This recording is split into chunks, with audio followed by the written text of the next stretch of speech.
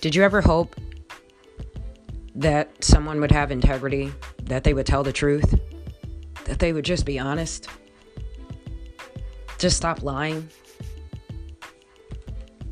You can't blame a liar for being a liar. You can't blame a thief for being a thief. Some people do certain things and then it's well within their traits, and they're magnificent at it.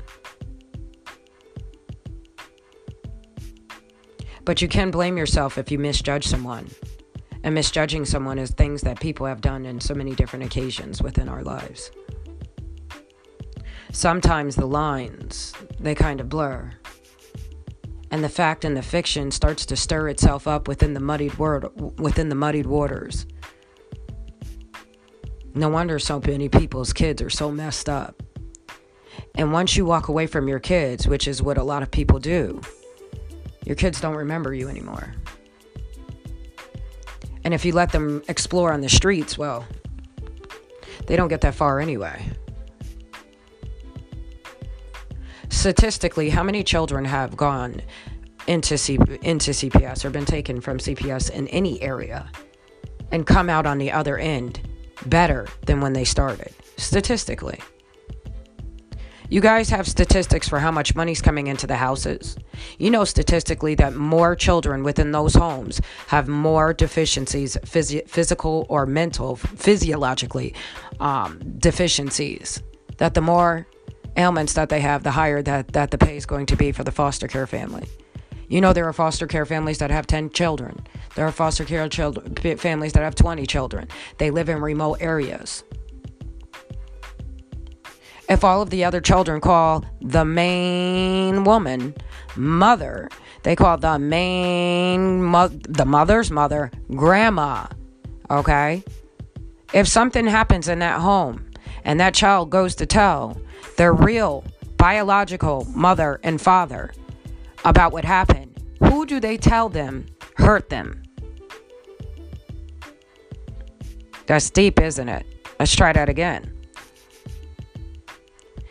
When you put your child inside of a foster home, when they take children and they put them inside of group homes, if in that home they're running around and all the other kids have to call the main people in there, mother, father, grandmother, grandfather, when your children get hurt, is there anything within this family court system that differentiates between the foster mother, the biological mother, the this mother, the that mother? By the way, there's no such thing as a foster mother.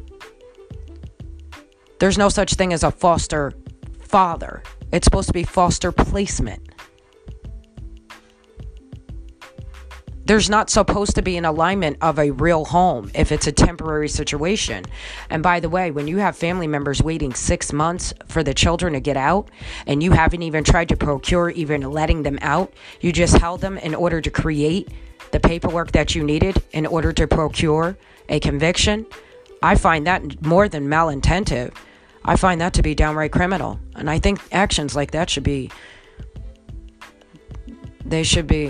prosecuted to the fullest extent of the law. I believe that if my words can be used to prosecute me to the fullest extent of the law, that government officials, that caseworkers, that social workers, I believe that every person that has been tied to this court case that has used it in a misappropriated manner, meaning has used it in a third-party manner to either omit exculpatory evidence or just to ignore. And see, there's a difference between abandoning your children and then telling people you will take services, but them cutting you off. See, it doesn't make sense for people to give you services if you don't need them. Meaning, why do I need anger management services if I don't have an anger management problem? Why do I need to go for psychotherapy if I don't have a psychotherapy problem? See, if you never saw me, then how can you tell someone that I told you that you're conspiring against me? If you never saw me or you couldn't find me and you've never been in my house, how would you know that my house is dirty or that I don't take care of my children within my house? If you can't find me at home because I'm out of the state traveling, what gives you the right to call in order to get in order to find out where we are on the highway? I don't understand why you're calling to check up on children that are out of state when you have so many children in state that are dying every day. I don't understand a lot. All I understand is I'm going to need my kids back so that we can heal.